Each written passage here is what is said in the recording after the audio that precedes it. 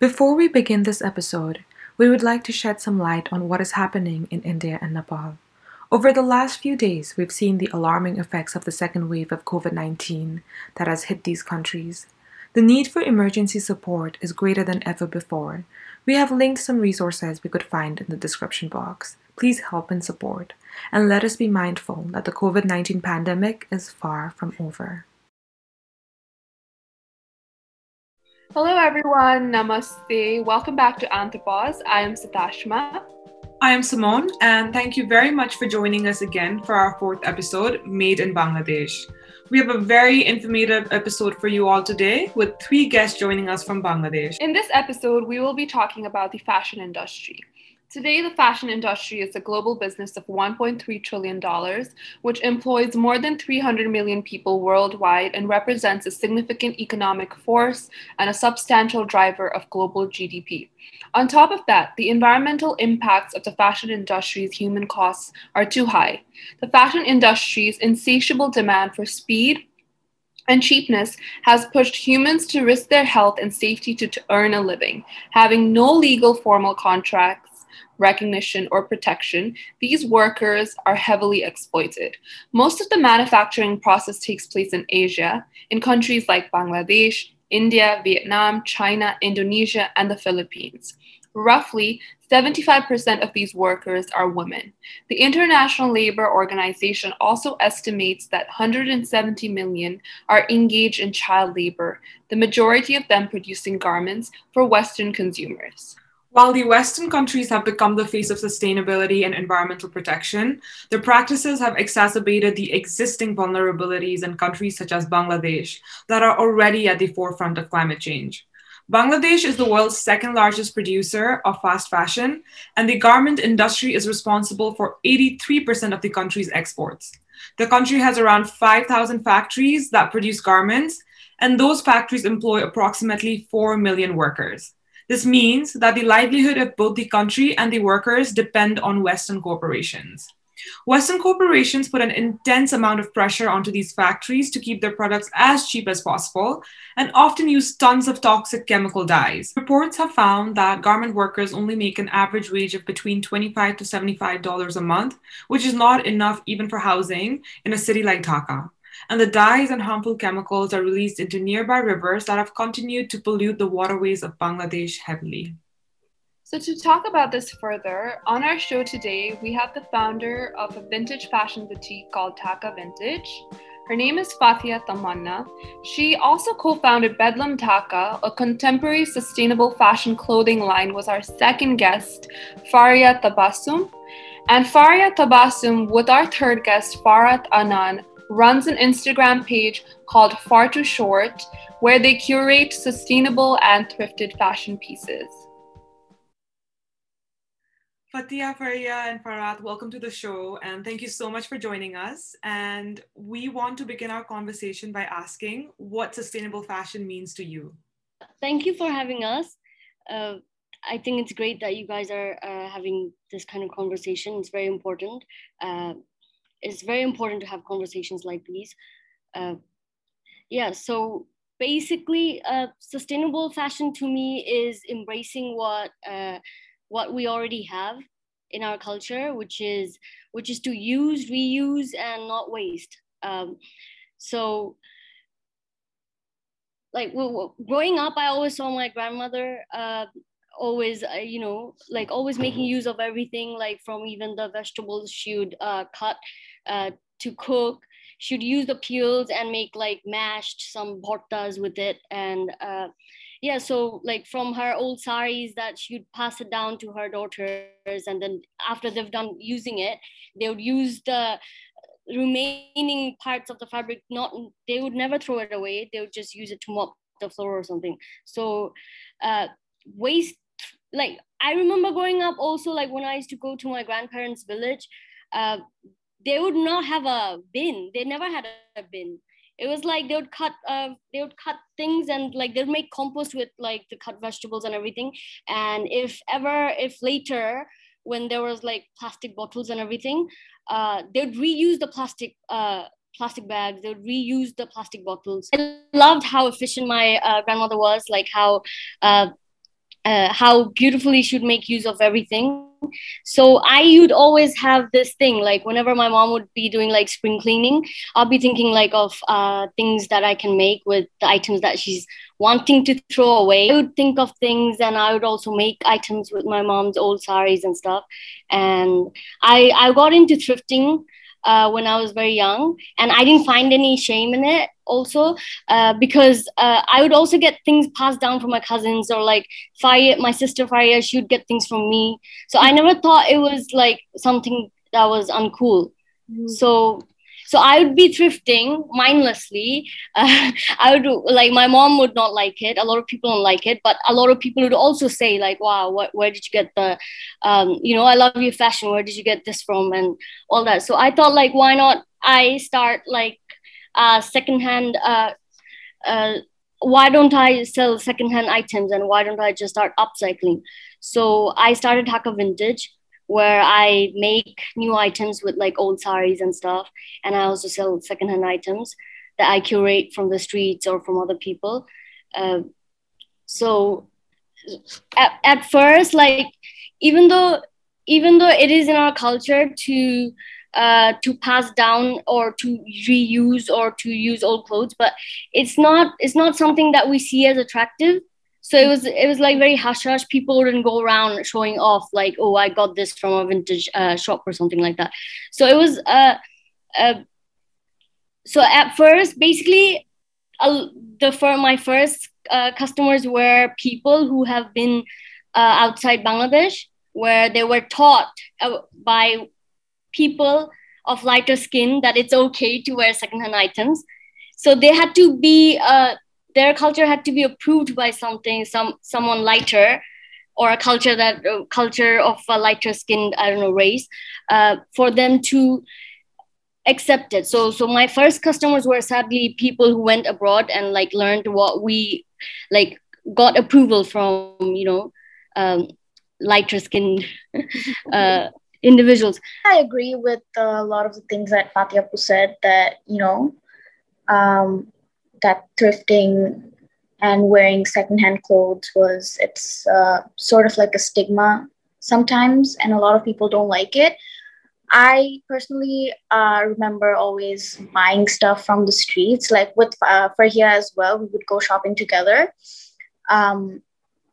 My mom didn't like it at first, but now she's like kind of used to it because, you get to find good stuff. But anyway, I think that's, and also like, I know that like a lot of people from our generation are still not in with the idea of like thrifting, simply because it's cheap. I always wanted to take my nanu's old clothes or jewelry, but like my cousins, they wouldn't want the same things because they're like, "Oh, it's old. We don't want it. We want new things." But, I feel like you can wear old clothes in a new way. That's what sustainable fashion is for me. Yeah, not wasting anything that you have, because you can use the old stuff that, like, I remember one of my mom's saris, it was torn. It was beautiful, but it was torn and I couldn't wear it as a sari anymore. So I cut it up and made a kameez out of it. So there's always a way that you can still use some of the old stuff. My name is Farhia, and I have a fashion brand that I have with my sister called Bedlam, where we're trying to promote sustainable fashion by using recycled nylon as our material, as well as producing in smaller quantities in order to not have wastage, as minimizing as much as possible.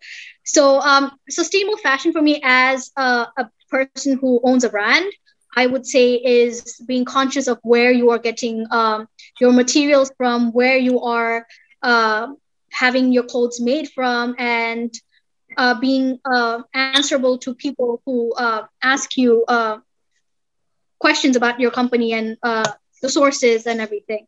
I guess being more transparent about everything from the production, the sourcing, and so on. On a personal level, for me, sustainability is being able to reuse and utilize all the things that I already own until there is no possible use for it anymore. And again, I think that's something that's already, as my sister already mentioned, that's something that's been in our culture for a while, being able to use clothes that we have as different kind of clothing items, upcycling them or using them as um, materials to clean the housing with even. So yeah, I think that's what it is for me personally to be sustainable, being able to one, not have to keep up with trends by buying new clothes from new fashion brands, but being able to keep maintain. So me and Farhat, we also have a Instagram page where we basically showcase what fashion is for ourselves. And most of the clothes that we wear in that page are basically secondhand items or clothes that we've had for like 10 years. Because for us, fashion isn't about keeping up with trends by buying clothes, but it is being able to create new looks with what you already have, or not having prejudice against old clothes. Most of the people who make our clothes are from low-income communities living in poverty and are constantly exposed to many health hazards. For instance, we have heard about the Rana Plaza tragedy in Bangladesh itself and the fashion revolution movement that was born out of it.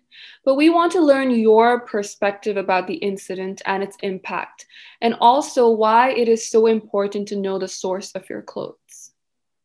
I think that definitely it was a big eye-opening incident that happened. Because, before that, people were aware, but I don't think people were like thinking about it too much or discussing it too much, that like how much of an impact fast fashion not only does it have on the environment, but also on the people who are producing the products. And when it happened, it's great that we are more aware and that there are more compliance organizations taking care of that. But at the same time, the people in the West, they go around rioting over these things that happen. But I mean, they riot and they protest, and then it's over like after a couple of months. And the entire pressure and the burden is on the countries who are producing these products.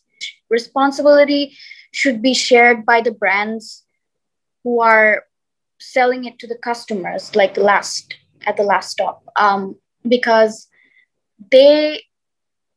all they do is they're like, oh, we're compliant with these safety laws and stuff, but they're not paying for it. They're still, and what ends up happening is that the employees or the workers, the labor, they end up receiving less pay because, the companies that are the manufacturers in our countries, they have to pay more to the compliance organizations, or, their costs are increased. So they probably lower their wages. And it's just this whole thing is on our countries, and the West never ends up, like, they go around scot-free and like nothing happens to them. Yeah, and I think brands should be held accountable where they get their clothes from and how much they're paying. I think pricing should be disclosed. I think it's fair for people to profit from selling, and I think it's also fair to disclose it. If everything is transparent, they can't really they can't do the type of extortion they do, right? And yeah, I think we all have to come to a middle ground. And knowing the source will help us to do that. I agree that the incident in Rana Plaza resulted in mainly either brands wanting to dissociate themselves from Bangladesh by not producing in our country anymore, or placing the blame in Bangladeshi factories, where they had to now end up spending more in making safer factories, but at the same time, still have the brands pay the same amount for manufacturing in these factories. So at the end of the day, this has a negative impact both ways. We either have less business, or the garment owners and the garment workers are making less. So really, the Rana Plaza incident just shows at the end of the day, we can't really make progress, can we? Our labor will always have to remain cheap. Our laborers have to always be exploited in order for these big brands to keep on profiting at unreasonable amount.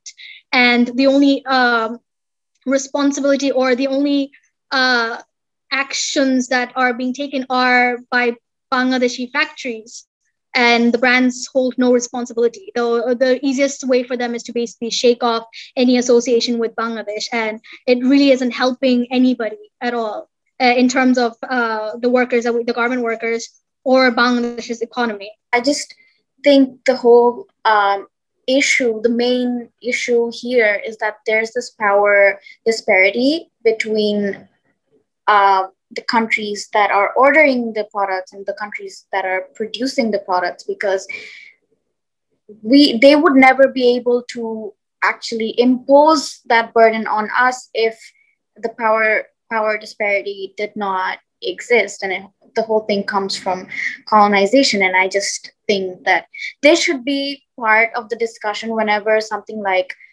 Rana Plaza comes up, because unless we address that issue, there's no solving it. So I want to add something too. So when Rana Plaza happened, brands who wanted to like disassociate themselves from Bangladesh, we should have, like, we as consumers should have also checked, like, who are they now manufacturing from? Are they going to Africa with like more exploitation of labor? Like, are they going to a country that exploits more labor? Like, what were the next steps? Like, I think if that was also transparent, like when people, media is doing like yellow journalism, where like you're just, you know, blanketing Bangladesh as like the worst country to live in, the worst labor laws, the worst everything. So where are, like, so you take orders from Bangladesh, so where are you going? So I just want to know that, because usually brands just go to a country with poorer population, with lower minimum wage. So if we are transparent in that way, I think brands will be a bit more cautious. Yeah, thank you so much for your perspectives. And I completely agree, right? The Western corporations need to be held accountable. And it's so funny right now as well, because like the Western world is basically the face of sustainability. And you know how there's been an increasing amount of buzzwords such as sustainable, eco-friendly, natural, in everything from fashion to food, right? However, we know clothing with such tags are often expensive. So would you say that eco or sustainable fashion is exclusive or elitist? I think it's an elitist, not a concept, but like the only people who are able to afford these products are rich people.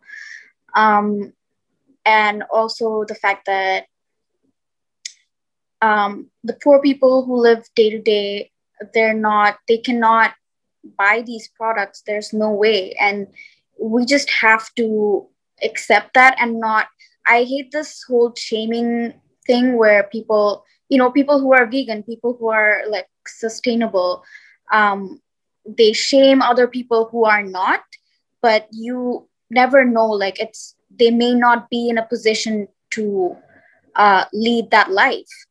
The people in our country, the workers who are producing these products, they cannot afford these sustainable products. So of course it's an elitist community, I feel. And in a lot of ways, I also feel like sometimes people from poorer or underprivileged communities, they are more sustainable than us, but they just don't realize it. For example, like, I don't think, like, obviously, like most of the people in our population, they're not even aware of this concept because one, there's a lack of education, and two, like they don't have the time to like worry about these things. For me, like growing up, like I mentioned before, that I was buying clothes off the street, and now that I think of it, that was sustainable, but I didn't realize it myself. The people selling, the vendors, the street vendors selling the products, they don't realize it's sustainable. but it is. So I think it's wrong to just say like the West is the face of sustainability. They're just able to market it better. We just haven't, had this discussion as a whole in our nation or in this continent. Because of fast fashion being so cheap, it became elitist. Yeah, we are sustainable because we can afford it. It is true. But like, for example, we can do like little things. For example, I wore my mother-in-law's sari, like her wedding sari on my wedding. So someone who can't afford a new sari can do the same, right? But the thing is, I've noticed the people I got to, like people who were not comfortable with or like very surprised to what I was doing. We have trauma from like famine and like from colonization. So we had nothing. So we do have, because there's such a big difference and how we never had anything, we have fantasies where, like there is also a saying that whenever someone, it's called nutun taka, which means new money. You see people flashing too much. They're like feasting every day. They're like feeding 200, 300 people every day. They're wearing like very blingy things, and they're like changing, like buying new clothes every day, wearing a different garment every day. So sustainable brands for fashion, or if it's for food or any company that promotes itself as sustainable, I think they are elitist because one, the pricing point is for a certain group of people. It's not affordable by everybody, as well as they've turned it into a trend where only the people who are following this trend will go for it, and it's not inclusive, it's exclusive. Like people who are rich, who are trendy, are the ones who can afford and be able to buy these products and also include it or incorporate it into their lifestyles. But I think sustainability by itself, if we look at Southeastern countries, as my sister and Farhad has already mentioned, that we do have a culture of reusing, recycling, using old things all the time, keeping items for a really long time. A lot of the people that I personally know have farms where they grow their own products, or have these products sent to them and consume organic products all the time. So I think sustainability is not an exclusive society, but the fashion brands or products are. Speaking about the Western world, and how like we have all these like brands and companies claiming to be eco-friendly. So sometimes it kind of feels like we are getting tricked into buying things that claim to be environmentally friendly. For example, Saman and I were talking about it the other day. We see plastic water bottles that have nature on their labels, and also like fast fashion clothing brands coming out with their sustainable or conscious clothing lines. So according to a website called Green and Thistle, there's this phenomenon called greenwashing. And they define greenwashing as a deceptive practice that companies use to trick you into thinking that their products are environmentally friendly when they're actually not. So how do you girls think we should navigate around this phenomenon? So I think it all comes down to transparency, because most of these big companies, they're using branding as an element to showcase that they are environmentally friendly, but they don't really show any evidence in terms of sourcing or transparency of how their products are made, what it is about their company or their products that makes them sustainable. And they don't have any information about that available to the general public that would actually point to the actual sustainable element of their products. So I think transparency is the most important. I think most of these companies are doing this to basically do the bare minimum that they can in order to reap the benefits in terms of getting public support and getting all kinds of market to support their products. And that's problematic because now a lot of users who don't know much about sustainability who think that just by buying their products, they're doing their bare minimum as well. So I think misinformation is a big problem because one, we're teaching people that by buying products that brand themselves as sustainable, that's them being sustainable, and they don't go further or beyond that. So yeah, I find that information should not, limited information used as branding should be stopped for sure, and brands should be transparent, so they so that the users can actually see whether or not they truly are sustainable. I don't think people care either. It's not just the brand. I don't think even when I am shopping and I have a sustainable brand myself, I am going to look for the price tag first, and then I'm going to look for the style. Like, no, I'm going to look if I like the item, and then I'm going to look at the price. I am not going to look at, yeah. And so I think I shouldn't have that much choice. Like, I shouldn't have the choice to make a sustainable or non-sustainable judgment. I think I shouldn't have any choice, but to make, like, I should have only one choice, and that should be sustainable. We always assume that we as human beings are good.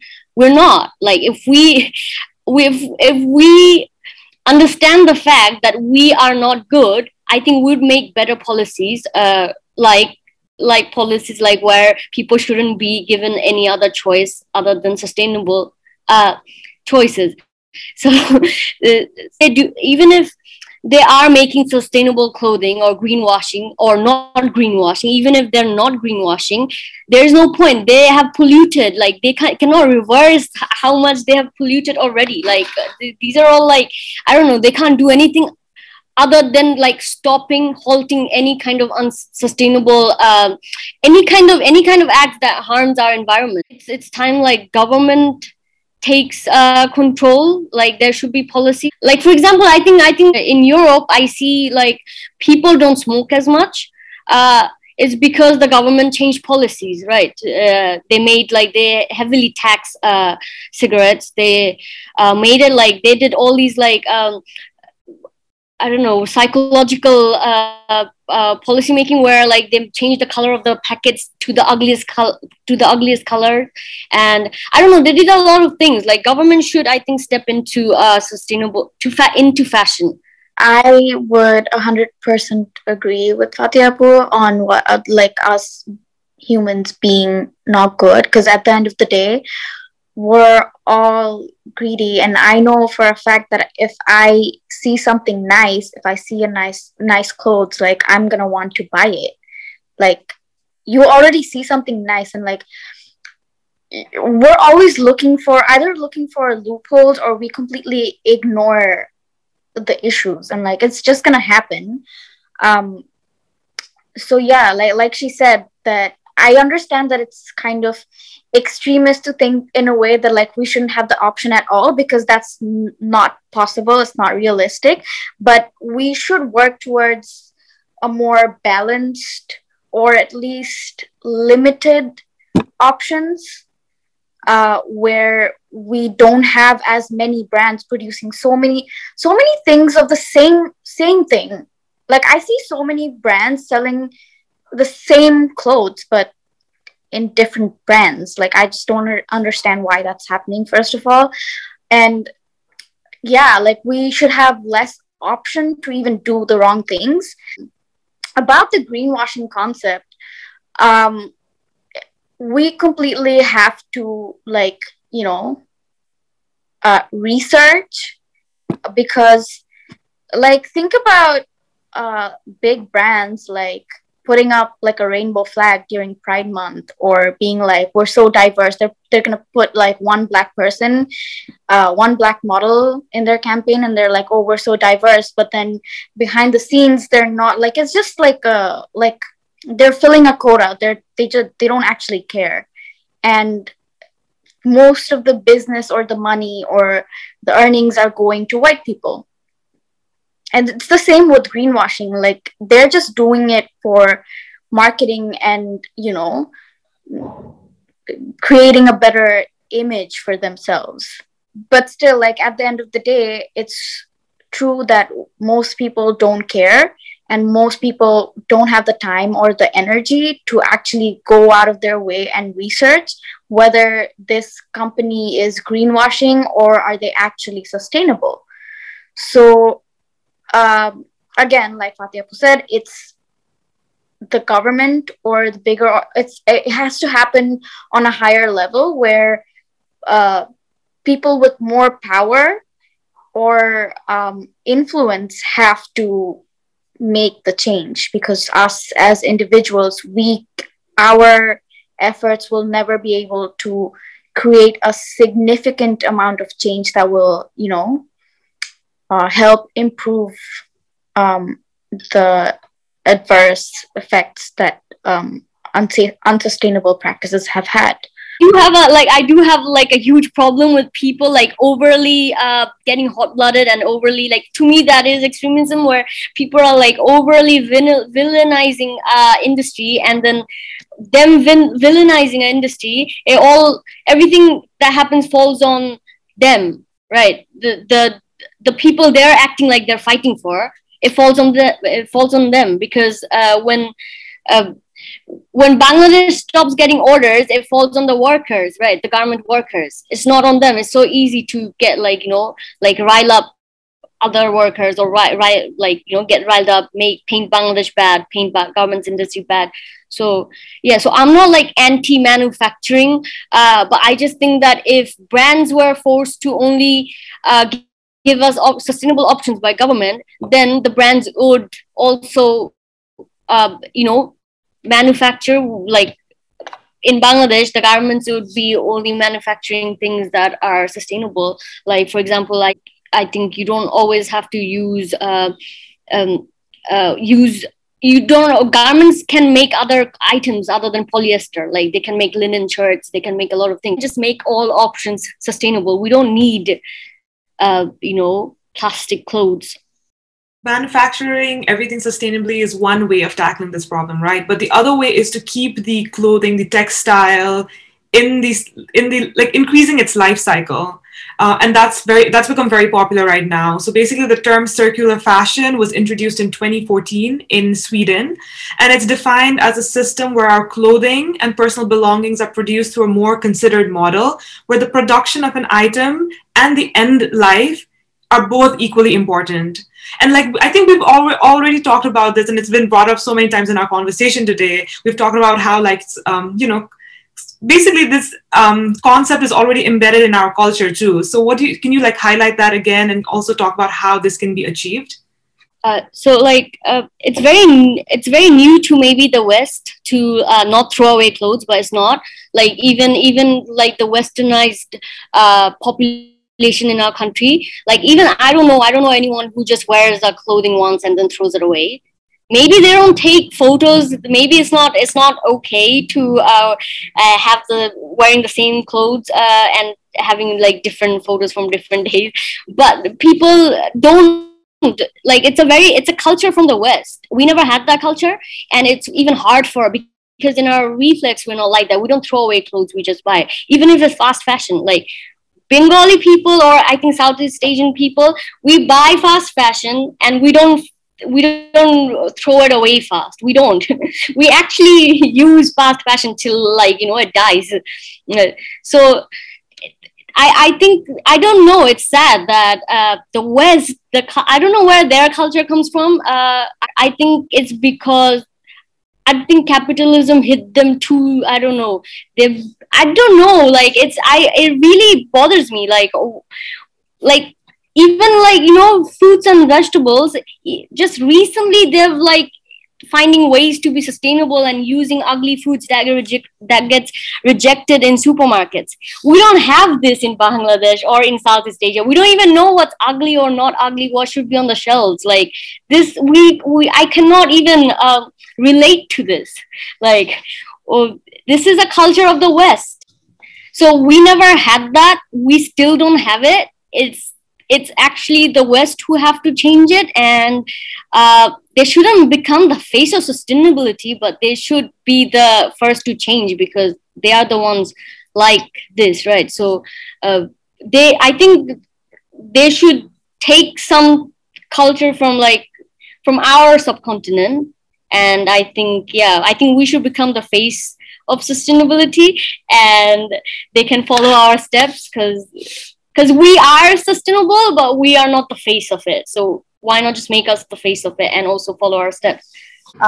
We have already I think covered a lot of that. That it's embedded in our culture because we reuse our old clothes. We inherit old clothes and jewelry from our parents, our grandparents, and even after we're done using those, we just don't throw away stuff.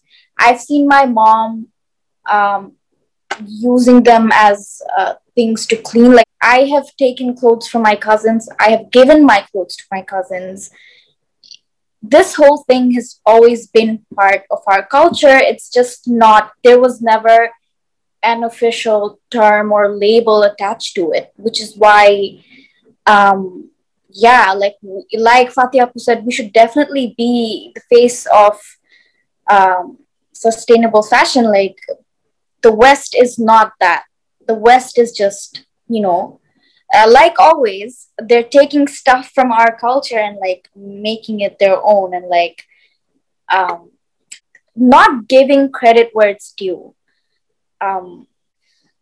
With fast fashion, you're creating clothes at a cheaper price at a faster rate. You're also using materials which are of poor quality. And, if you take a look at the clothes from older generations, they last a lot longer than the clothes from this generation last. It's because, their clothes were made, it took months to make one item, or, they used natural products and stuff, like the sharis for Jamdani that we have in Bangladesh, Benaroshi. It takes months to make those products, and they're really high quality. But and muslin, for example. But nowadays, a lot of them are losing business because people are also starting to make muslin with machine, but it's not real proper muslin or Jamdani, because it's not as fine. Yeah, so. And if you look at the products that were made 50 years ago or even 100 years ago, and if you are able to maintain those products, they last a lot longer than the muslin or jamdani would last. So, we've obviously talked about culture a lot, and I feel like everything's so interconnected. And you did mention, both of you, and even Faria mentioned how, there's this stigma with thrifting and buying secondhand clothes. And we did see why there is a stigma to it. However, we didn't really talk about how the stigma around thrifting can be eliminated. So what do you guys think? How can it be eliminated? I think it can, for me, I am getting to young crowd by just making it look cooler. I think more individual. Yeah, I think creativity is a big game changer in this. Because fast fashion, at the end of the day, they're copying from. They have all these designers who go to all these fashion shows where they take elements from from real designers, and then they take elements from street fashion to make to project what's gonna be in fashion next season. And I think so fashion is so important, the real fashion is so important, not the manufacturing part of it, the art and creative part of it. So I got to a young crowd by by styling the items I sell, by styling them really cool. So yeah, I just made it cool. I think that's how that's one way to do it. And another way is right now, the way is in process, because the West is as Southeast Asians, we have embedded colonialism, where anything that's approved by the West is like okay, it's okay. There's no more taboo stigma. Okay, so the West is cool with secondhand clothing. So I see a lot of people now cool with secondhand clothing. So anything the West does, we look up to them. Not all of us, but like for some reason, because of embedded colonialism, it does matter like what a lighter skinned person believes in. So, well, I think it is a long process where we get rid of the embedded colonialism, because wanting more and wanting new clothes and wanting this and that, it all started from like uh, the gap in wealth, especially for our colonizers and like us, and how they have always extracted things, how we never had new clothes, how we never had food, we went through famine, etc., right? So we naturally are, these are like trauma that got passed on in our, I don't know, DNA, right? So yeah, and I think everything needs time. So I think it's a process that's also it's a process that takes time. The very first step, I think, would be to just talk about it and mostly raise awareness. Like you guys are starting a conversation about with this podcast, because if people are not enough people are aware of the impact their unsustainable choices are having on the environment, they're not going to make an effort to correct those behaviors. Despite that, starting a conversation is not enough. Like we've mentioned before, that we don't care as human beings, we don't care enough, despite knowing everything and having all the facts. And because of that, I feel like there needs to be an added value to sustainable fashion, and why how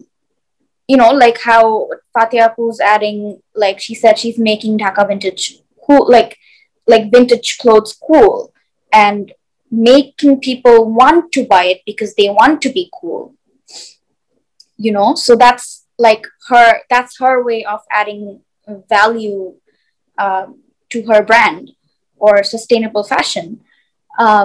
So yeah, I think, well, I personally, the first time I came across one vintage store or online store was sometime in 2016. It was, I don't remember the name of the brand, but that's I didn't even know it exists, the concept existed, but I wanted to buy it because the clothes looked cool, they were styled nicely, and that's why I wanted to buy it. I'm not going to want to buy clothes that I find ugly, even if they're good for the environment. It has to be worth my money, right? So that's why designing and styling is very, very important. We also have to just talk about how wearing secondhand clothes, it's not an indication of you being, poor, and not that being poor is bad. I'm just saying that rich people have this mentality that, if you're wearing someone's old clothes, you're somehow bringing yourself down, and so yeah, I think we have to talk about that. And a lot of rich people are in fact starting to buy from vintage stores or brands because they think it's cool. So it's all about one, starting the conversation, and then providing them an option which is worth their money. I'd like to add, Farhat said, that first step is not assuming that we're good, and then wanting to know what people really want, and then using their want, giving them their wants through in a sustainable manner. Because wants will be there, and there will be people leveraging that want supplying the demand. But yeah, I think government has to, I think, also step in and make it a rule to supply with sustainable products, clothing, services. Thank you. I feel like this has been such an insightful conversation, and I wish we had more time to talk about more things. But since we're running out of time, we want to end this episode by asking you to quickly summarize. We've gone through this, I think this has been brought up again and again, but I just want to ask you if you could quickly summarize what the next step forward to achieving sustainable and ethical fashion would be. I think the next step forward is governments getting involved.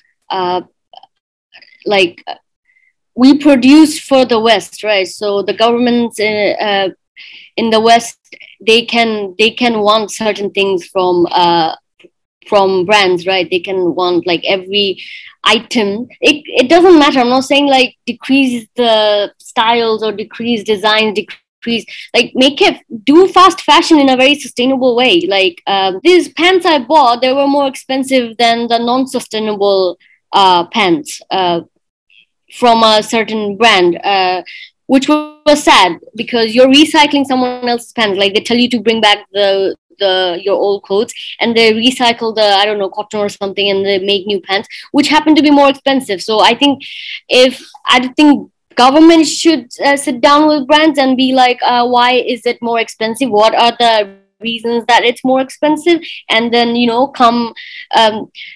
Make certain policies that make it easier to produce sustainable items, and it's cheaper to produce sustainable items, and it's better for all stakeholders to be sustainable. Like we can't just think of it as just environment, because people are not nice. People are not good. We're all selfish. You have to show me my benefit. Like we can show brands their benefit. Like if no other brand is allowed to make anything non-sustainable, I think all brands will just focus on making sustainable items, more items, cheaper sustainable items, right? Because they're fast fashion, they'll just try to make cheaper sustainable items. So I think the next step forward is government, because I don't think we're good. I think we're selfish. I mean, like the world is the way it is because how we are. I think I agree with like the government taking more responsibilities and taking more action towards sustainability, supporting smaller brands and even bigger brands into transitioning into sustainable practices. On top of that, we need to be more self-aware, and we need to realize, like how we talked about the fact that a lot of our practice, like a lot of our South Asian practices are in fact sustainable. We just don't realize it. And the fact that nowadays we're getting so influenced by Western fashion and Western culture through social media that we're starting to adopt Western practices. But instead of doing that, we need to look within and maintain our the good practices from our culture as well. We pass down clothes. We use clothes that are no longer wearable for other things. Like we make nokshikatha, which is like embroidered blankets, quilted blankets. We make those out of old charis that are no longer usable or are torn. We use them as rags. So I think we need to be more aware of our own culture and how we can use those practices to, because no matter how much we try, we cannot, the practices that the West is trying to adopt for sustainable fashion, a lot of them, we don't have the resources to do that because we don't have money. Our people don't have money, but in a lot of small ways, we can do it. Like what we have been doing for centuries. So I think we should, one way to do it is maintain what we're already doing, and not lose that culture. Yeah, I think also like moving forward, I think sustainable fashion also needs to learn some PR. For example, like there are lots of designers. By like there, I think less is more was said by Dieter Rams or something, like the industrial designer who started designing things that like minimalism can like be made.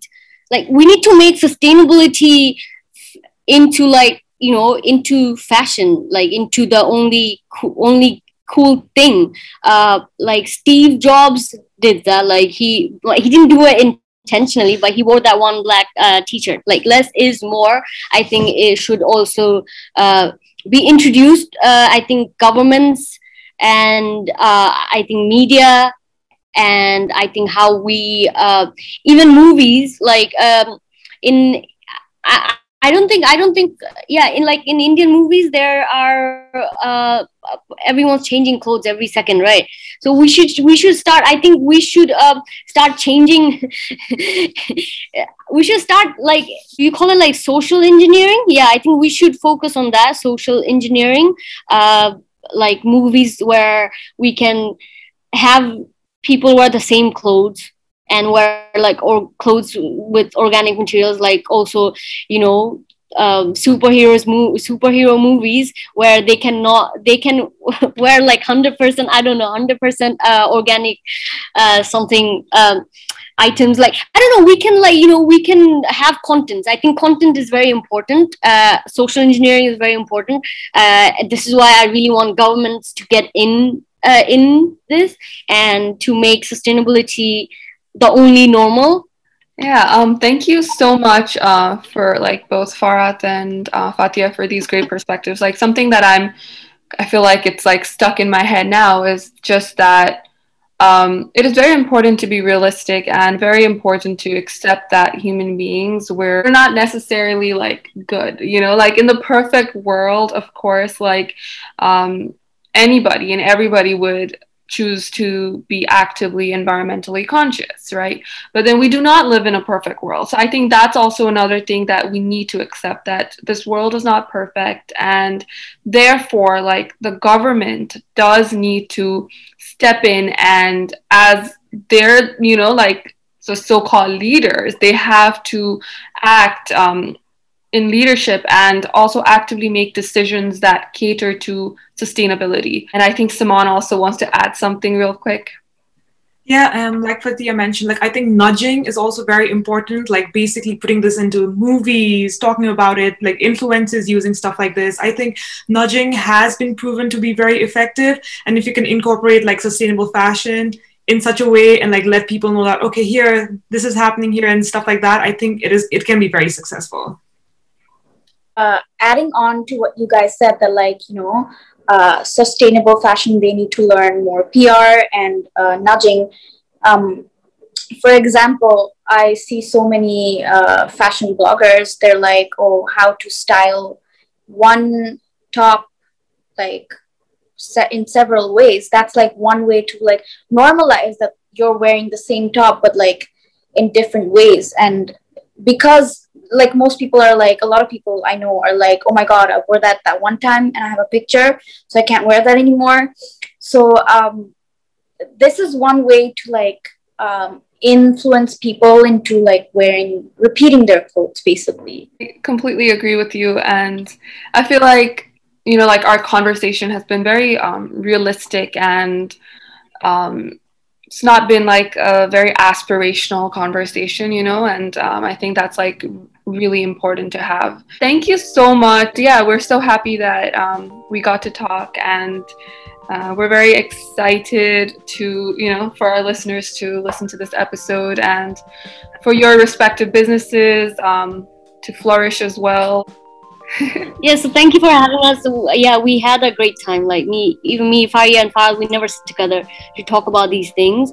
So I love that you guys made this happen. And yeah, I think you two are doing really good. Really glad we got to talk about this, and like, I think it's great that you're starting this conversation. And yeah, I'm excited for you guys. And I hope, your podcast does well. Thank you so much for listening to our episode. You can listen to our podcast on Spotify, Apple Podcasts, Anchor, and other platforms. You can also find us on YouTube, Instagram, and on Twitter. Links to these platforms will be in the description box. Please do check out Dhaka Vintage, Bedlam Dhaka, and Far Too Short on Instagram. All the links will be in the description box. And if you want to read more about what we talked about today, all of that will be linked in the box as well. See you next month.